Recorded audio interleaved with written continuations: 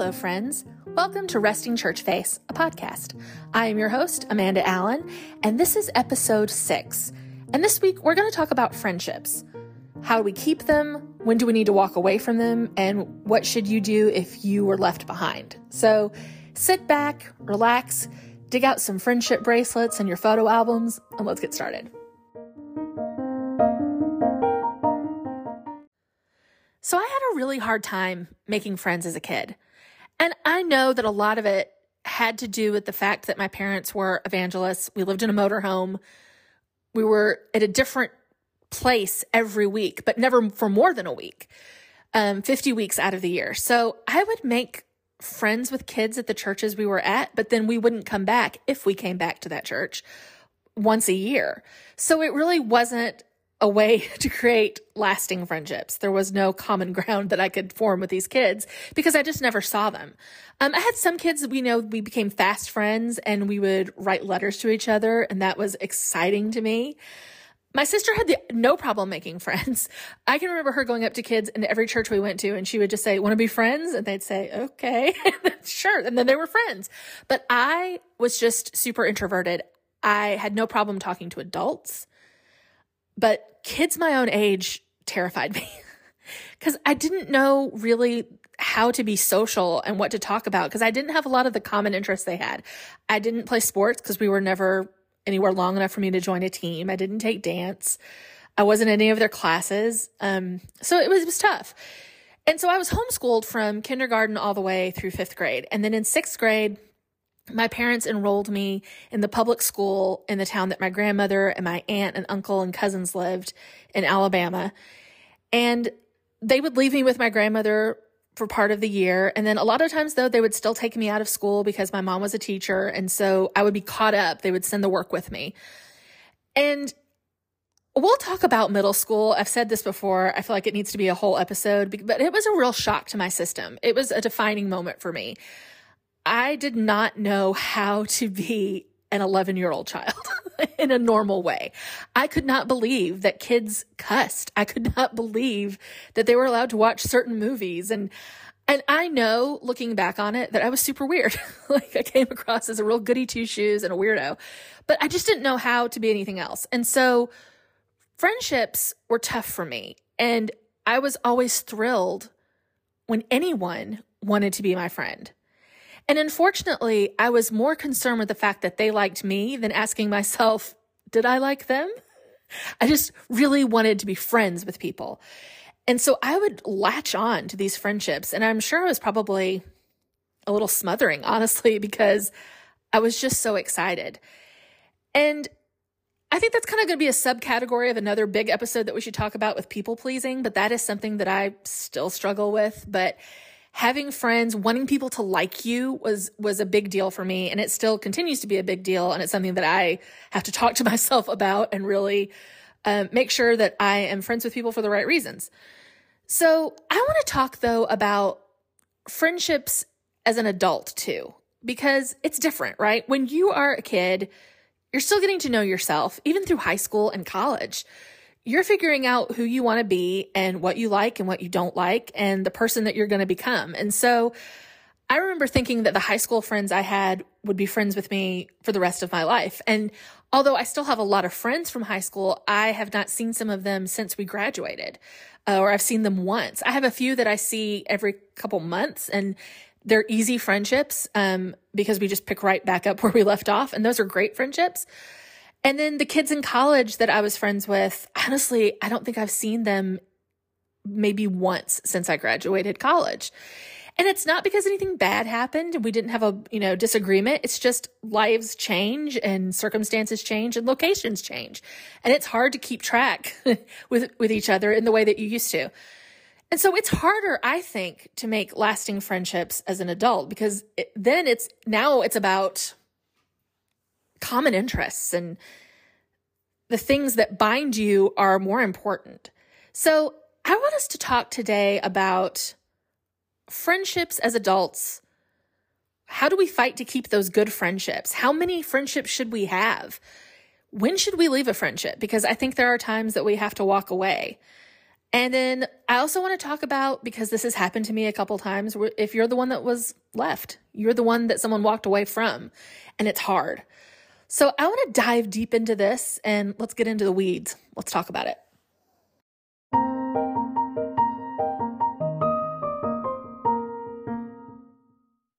So I found that when I got to college, making friends was a lot easier than it was in middle school and high school, mainly because I was majoring in a specific area and I was around a lot of people that were also majoring in that area, and it was music. So I could talk to them at length about geeky music stuff, and they did not get bored or annoyed because they were also interested in the geeky music stuff. I remember having a really long conversation with someone about how annoying it was that the lead singer of Third Eye Blind got out of breath on Saturday Night Live when he performed Semi-Charmed Kind of Life, when he was doing his do, because he was jumping all over the stage. And they were like, I know, his breath support was atrocious.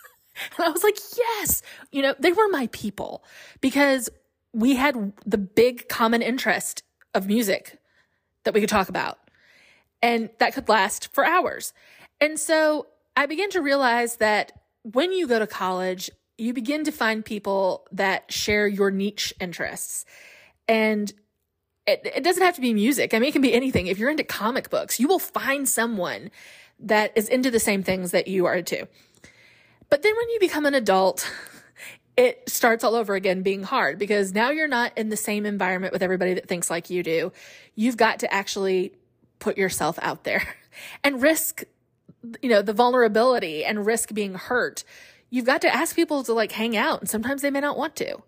You've also got to say yes to hanging out with people, even though everything inside of you is nervous about it. So it takes a little bit of work, but you can make friends. But I have found that the older I'm getting, the less close friends that I have, and it's okay.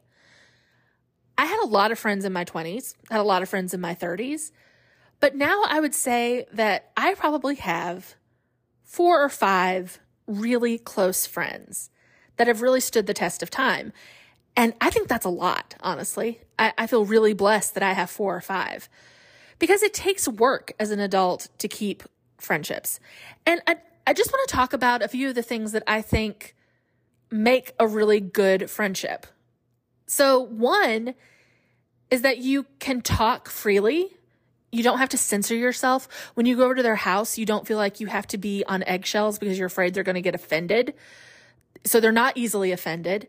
You can pick up right where you left off. They're not the kind of people that are super sensitive. They understand you. They know you. Also, they can be honest with you. I think that's another thing. The friends that I have now are people that will call me out on things when I'm not doing them the right way. And the first time a friend calls you out on something, it is kind of jolting. You just be kind of like, what? Only my mom talks to me that way. But a good friend will tell you when you're messing up. And vice versa. You should be able to tell your friends when they're messing up. And it shouldn't end your friendship, because if it ends the friendship, then it probably wasn't that strong to begin with. And then I think also a good friendship, you fight for it. You have to show up. You have to be there when they need you, and they need to be there when you need them. It can't always be rainbows and sunshine and happiness. They need to be able to be there for you when things are really rough. If you're going through something, the people that show up for you in those times are your good friends. I can't tell you how many times I have thought I was hiding a problem, that I was being really good at having my church face on and being super positive. And the people that know me the most would call me and be like, what's wrong with you? Or if I'm not communicating for a few days, like if I've gotten quiet, I have a friend right now that will text me and be like, are you alive? Do I need to come looking for you? Because they know me and they know the signals, the signs that maybe something isn't quite right. We all need those people in our lives. So those are the things I think in adult friendships that we want to treasure and we want to hold on to, and look for those people. The people that don't notice that you're not around, those are not strong friendships. And it's not saying that they're not friends with you, but they're not people that you're going to call when you need them, right? They're the people that are just kind of peripherally around you, and they like you and you may like them, and they're fun to go out to lunch with every once in a while, but they're not the people to call in a crisis. So having 4 or 5 is great. If you have 1, you're doing good. So I really think as an adult, we need to measure our friendships in quality and not quantity. That being said, I think it's also important for us to recognize that we need to be those kinds of friends to other people too. You can't always wait for people to check on you if you don't check on them. And, if you have a friend, even if they're really cheerful and positive, and let me tell you, sometimes the most cheerful and positive people are the ones that are struggling the most because they're afraid to let down that guard of positivity because they're afraid you're not going to like them. Check on them. If you haven't heard from them in a couple days and you normally do, make sure that you check and see if they're okay, because sometimes they're not. And it makes a huge difference. I can say this from personal experience. When you are lonely or if you're depressed, you feel like no one cares and no one notices. Just a text can change the way that person feels. Send them that text. If you're thinking about somebody right now, send that text. Just say, hey, thinking about you. It doesn't even have to be more than that. Let them open the door to the conversation. But show up for your friends. It takes work, but it is definitely worth it to keep the friendships that you want to have for the rest of your life.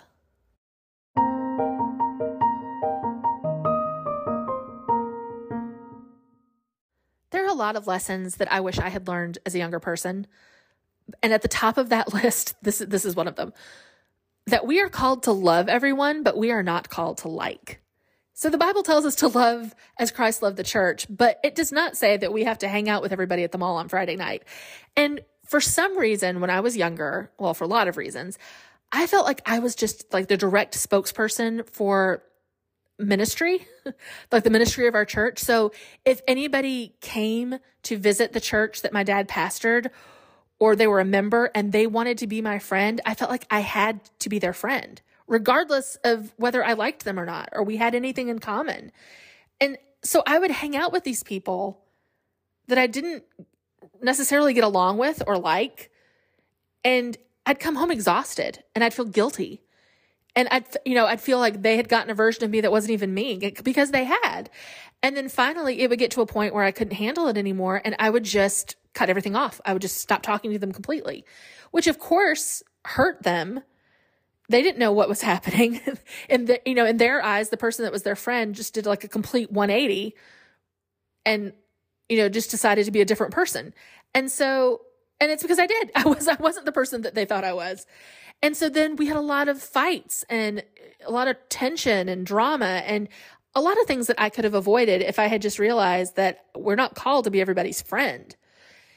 And I really learned this lesson when I was in my 20s. I had a friend that I didn't really stop to ask myself if we got along.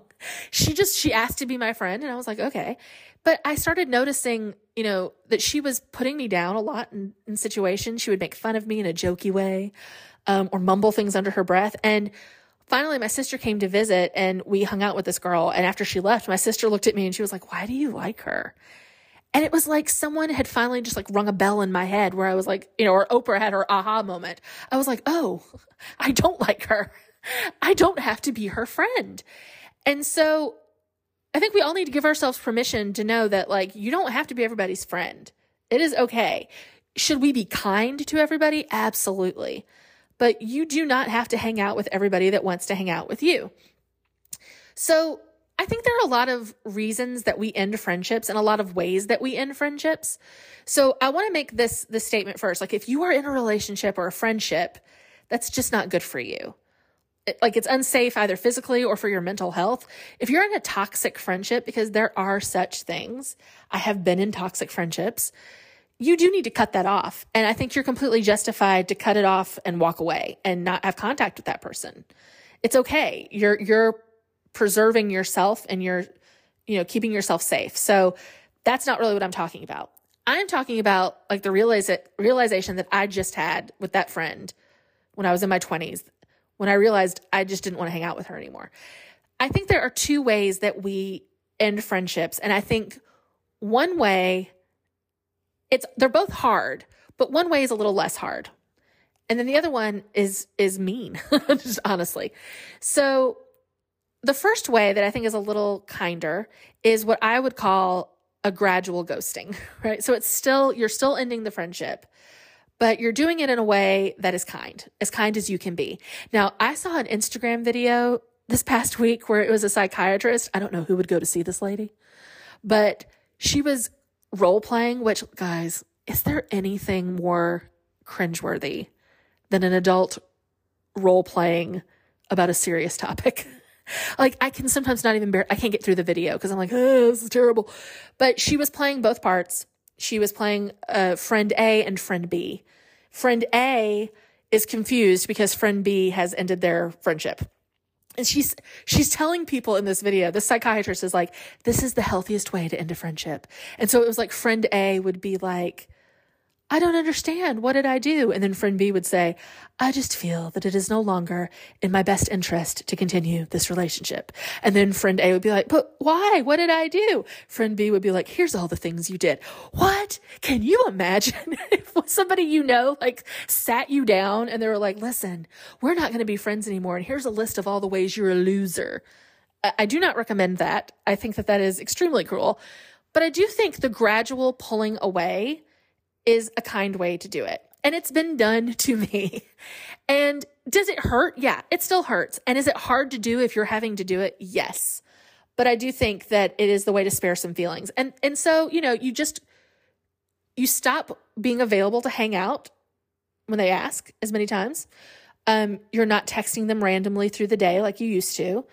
You maybe you return the voicemails, but you're again, not available.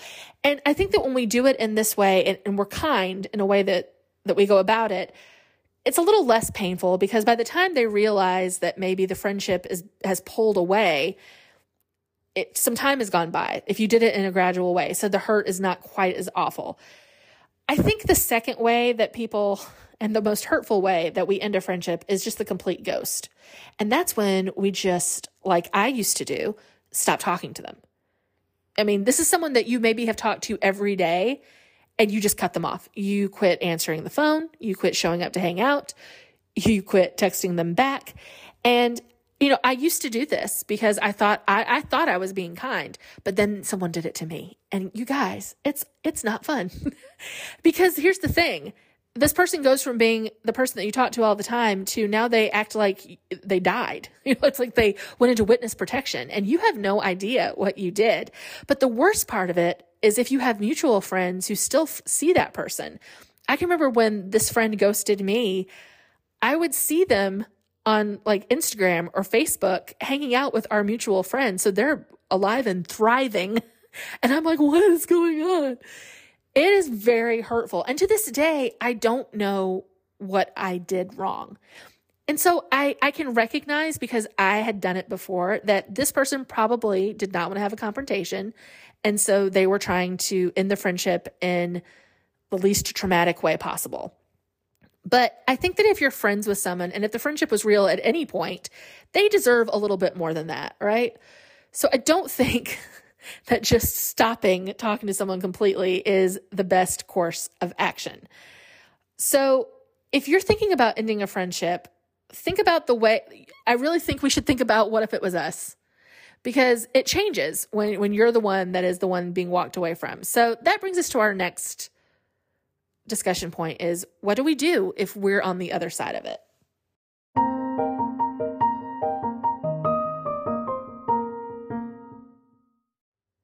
In both instances where I was gradually ghosted and the one where I was completely ghosted, I tried everything I could to save the friendship. In the one where I was gradually ghosted, I texted her a lot. I called her. I tried to be there. And she was always kind. But every conversation kind of felt like the end, if that makes sense. Like there was no really openings. There were no more openings for further discussion. It was just over. And then in the one where I was totally ghosted, I would ask friends what was going on. Did they know? And after a while, I just started to feel, in both instances, pathetic. And I realized that I had to accept, for whatever reason, and I may never know the reason, they just didn't want to hang out with me anymore. And I think we have to ask ourselves, do we want to be friends with people who don't like us or don't want to hang out with us? No, of course we don't. And so I think we just have to accept it that sometimes people are not going to want to continue to be your friend. Not everybody is going to like you forever. And it is a hard thing to accept. But I also think we have to realize after a while, after the sting has gone down a little bit, if we can, that it does not affect your worth. It says nothing about your likability in the future. Elise Myers is an Instagrammer, TikToker. She has a podcast. And she says something that she says, like, if you're too much for people, they can go find less, right? She even has a sweatshirt that says, go find less. And I think that that is great advice because you're not going to be for everybody. If people can get tired of you, they're not your people, right? So we have to come to a place where we accept that just because this person did not work out in the friendship lane, it doesn't mean that you don't have lots of other opportunities for friendship because you are a lovable person and your worth does not lie in what other people think, okay? And then I also realized after a while when I've had time to step back that the memories that I have of when the friendships were good are still good memories. My sister said this, and I thought about it and I was like, this is a really good point. She said that of all the friendships that have ended, and in whatever way they ended, some of them were bad, some of them were just gradual, and some of them were really hurtful.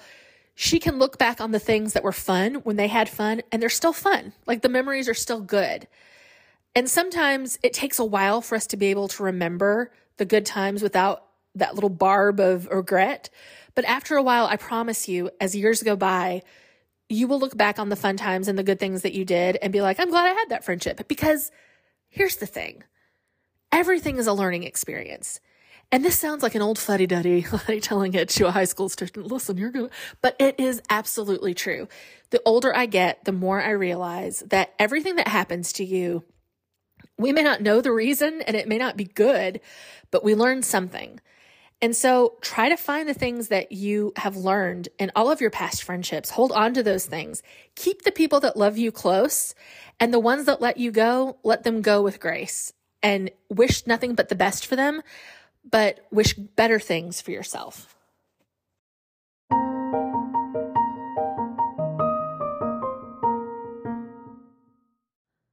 So my thing for this week is a piece of advice and a petition. So the advice is, I've been watching a lot of Netflix as per usual, and I have found that I watch a lot of different shows and movies that are from different countries. So English is not their original language. They're not filmed in English. And Netflix has the option to watch everything dubbed over in English, most of them. And I usually choose the English version, or I had been, because a lot of times I am watching while I'm doing something on my phone and I really didn't want to have to pay attention to the subtitles. But I would leave every one of those foreign language dubbed shows and feel like they were super cheesy. And I realized it was because the American dubbing is terrible. Everything they say is like, John, no, don't get murdered. Ha ha ha, you're so funny. Oh, is that a ghost? And like every interaction with people is like from a soap opera. It's like you're watching Days of Our Lives or you're watching a really bad high school play. And so I finally just switched over to the original like Swedish language. And it's so good because they're good actors and they're acting well. We just have terrible English dubbing. And so my petition is also, how do we get Netflix to get people to record the English versions that are better actors? Because they're awful.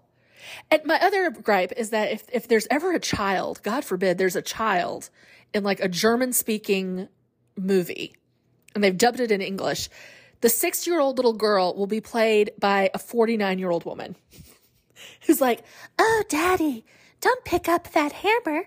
It might hurt your hand. That is not a child. Can we get real children? Is that hard? Is that impossible? So that is my advice for you this week. Listen to the foreign language shows in the original language.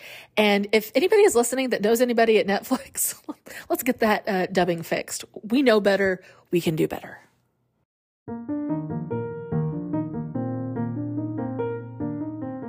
All All right, guys, that's it for this episode. Thank you so much for hanging out with me. And please don't forget to follow and subscribe to the podcast. And if you could leave a review and a rating, a nice one, please, on Apple Podcasts, that would mean so much to me. If you want to find me on Instagram, it's super easy. It's @restingchurchface. I hope you have a wonderful week, and let's get together again soon.